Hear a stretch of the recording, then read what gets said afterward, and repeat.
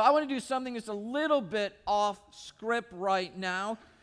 This Friday is a very special day in our nation. Do we have any veterans in our midst? And if we do, would you please stand so that we can thank you for your service?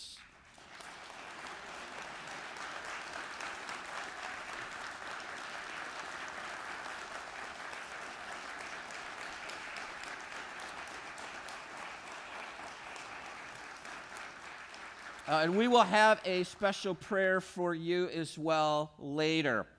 But that kind of leads in as well to what I want to start with, this new series that we have. And I want to start with a very powerful example of sacrificial self-giving. How many have seen the movie Dunkirk? Great. This is a real picture of the condition on the beaches back in May of 1940. The Allied soldiers, nearly 340,000 of them, were trapped on the French port of Dunkirk on the beaches, with the German army closing in on them, and they were trapped. And a remarkable act of heroic sacrifice. A huge armada of 800 to 1,200 vessels, not just naval, but even civilian, fishing boats, yachts, lifeboats, pleasure craft, maritime marine vessels. 800 to 1,200 of them started to make the 21-mile journey across the English Channel to go begin to rescue the 340,000 soldiers that were trapped on those beaches of Dunkirk. And in just 10 days, at great risk to their own lives, at great expense for fuel, and maybe even the loss of their own vessel and livelihood, all the soldiers were brought back safely to the beaches of England. There's just something that is very compelling about a voluntary, sacrificial, self-giving act. That's the setting today as we look at 2 chapters of the Bible over these next 3 weeks and talk about a life of generosity. The context is this, that Paul exhorts the Christians in Corinth, who just the previous year under Pastor Titus had started a love offering to help their Jewish Christians in Jerusalem who were suffering under a very extreme famine. And what had started off so strong had now all but stalled out. So Paul exhorts them in these 2 chapters to finish the love offering that they had started. But here's the cool thing. Paul doesn't beat them over the heads with the law. He doesn't lash out with a bunch of cruel and harsh and demanding words to finish what they started.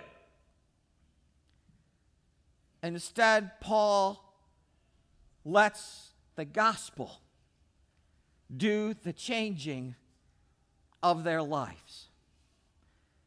And Paul holds before them and before us today 2 radical examples of generosity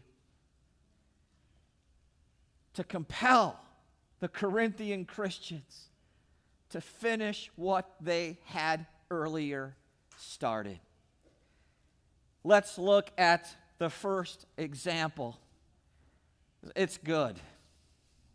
Verse 1, Paul says, "And now, brothers and sisters, we want you to know about the grace that God has given the Macedonian churches. meaning the Christians in Philippi, Thessalonica, and Berea. And he says, out of the most severe tribulation, their abundant joy and deep poverty abounded in rich generosity. For I testify that they gave as much as they were able, even beyond their means. Entirely on their own, they begged us for the grace of sharing in this service for the saints in Jerusalem. They gave themselves first to the Lord and then to us in this work. Two words I want to draw attention to here. Notice Paul says these churches in Philippi, Berea, and Thessalonica gave out of their deep poverty. That word deep there in Greek is the word bathos. It's where we get our English word bath from. It simply means deep. It's also where the word bathysphere comes from. When a submarine goes down to the very bottom of a lake or ocean floor and starts to scan around. That's bathos. What was the condition in the life of these Christians in Asia Minor when they participated in this love offering? They were bathos. They were in the rock bottom financial straits themselves. And yet they didn't just do it, Paul says, entirely on their own. Did you note that they begged Paul for the opportunity to also collect in this offering for the Christians in Jerusalem? Paul, please take the offering. Send it up here. We want to give. We want to help. Please, Paul, we beg you, let us participate in that love offering to help those brothers and sisters in famine. That's radical generosity. They're trying to make ends meet themselves, and out of that bathos, deep poverty, Paul said they abound in rich generosity. And notice what he says in verse 4. They not only give, but they gave more than they were even able to. We call that well beyond their means. How do we explain this Macedonian formula?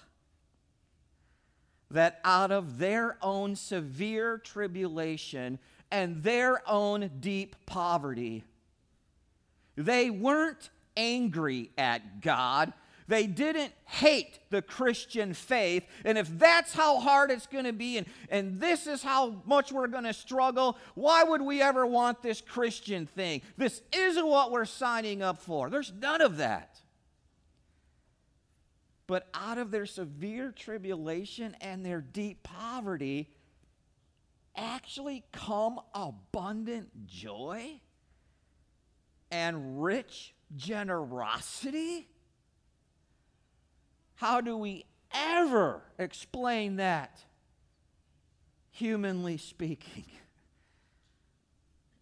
Because by all human logic, that equation does not add up. Paul told us the answer in verse 1. We want you to know about the grace that God gave the Macedonian churches, who would then beg to share in the grace of that love offering.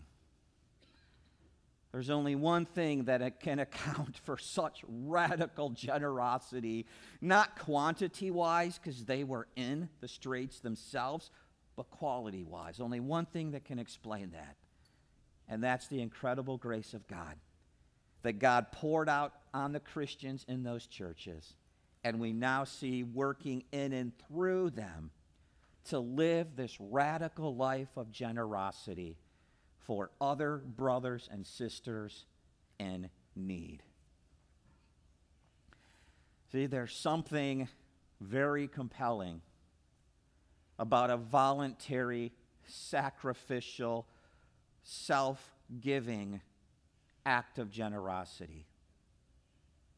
And if that example wasn't enough to spur the Corinthian Christians to finish the love offering that they had started, at the end of our section today, Paul adds the clincher.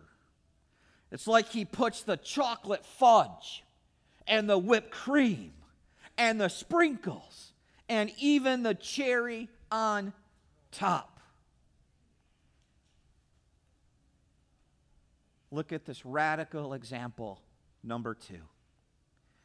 Paul says in verse 9, "For you know the grace of our Lord Jesus Christ, that though he was rich, for your sake he became poor, so that you, by his poverty, might become rich." That Jesus Christ, from eternity, had all the glories and riches of heaven. And yet he so willingly and so eagerly came down and would take on a frail, mortal human body. And as you start with the conception and go all the way to the end, his whole ministry here is marked by poverty. Where was his first nursery as a baby? A stall in Bethlehem. And where was his first crib as a baby? A feeding trough for animals.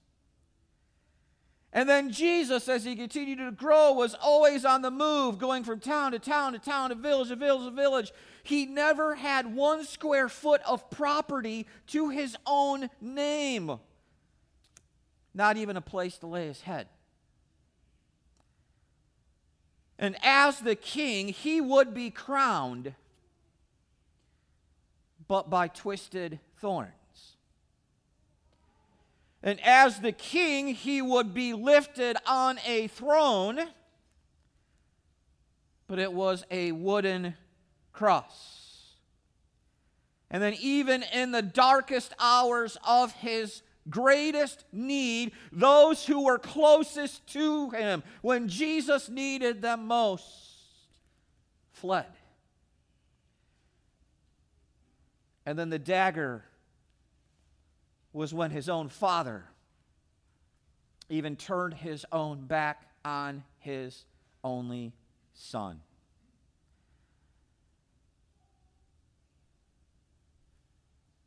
You know the grace of our Lord Jesus Christ, that though he was rich, he became poor, bankrupt, losing even his own life. Why? So that we,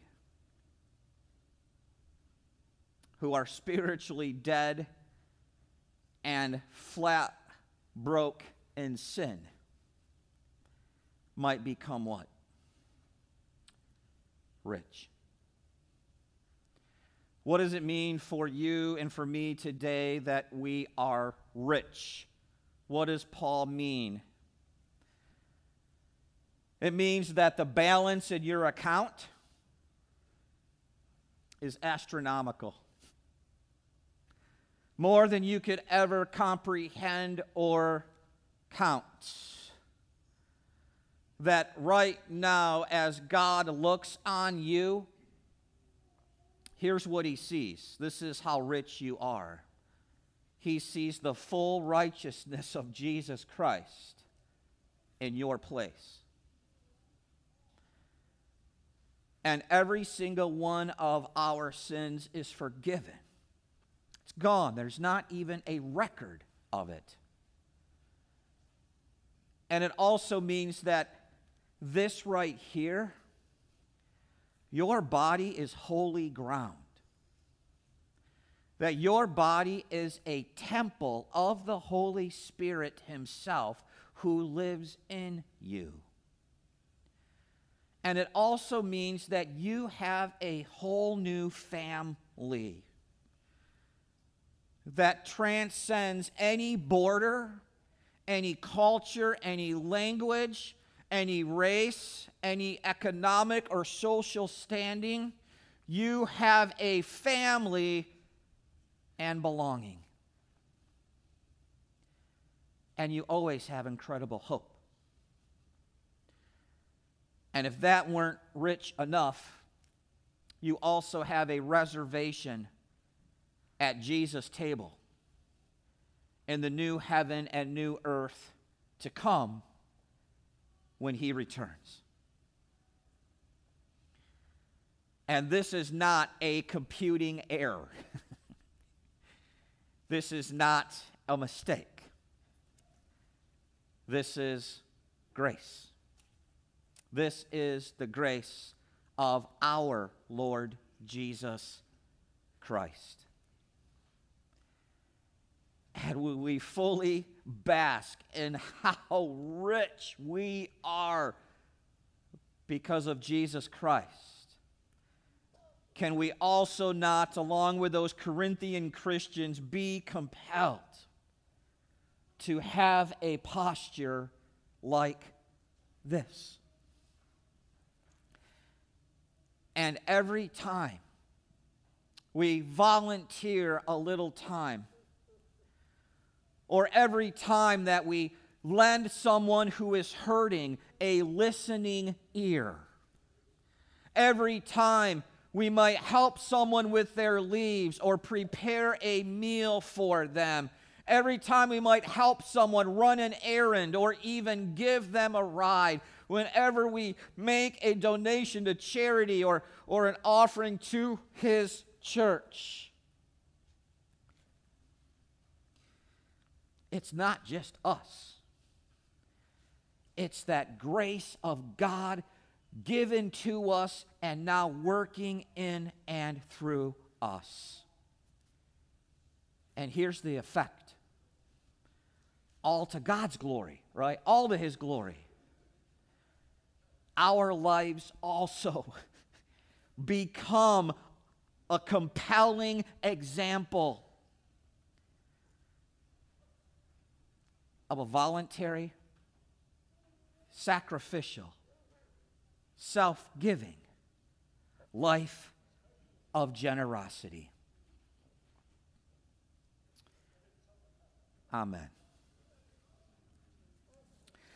I will have some questions later, 3 questions during our upper room time to help sit with these words of God more and soak them in, and how we can then go and live them out. Because it's incredible, incredible grace.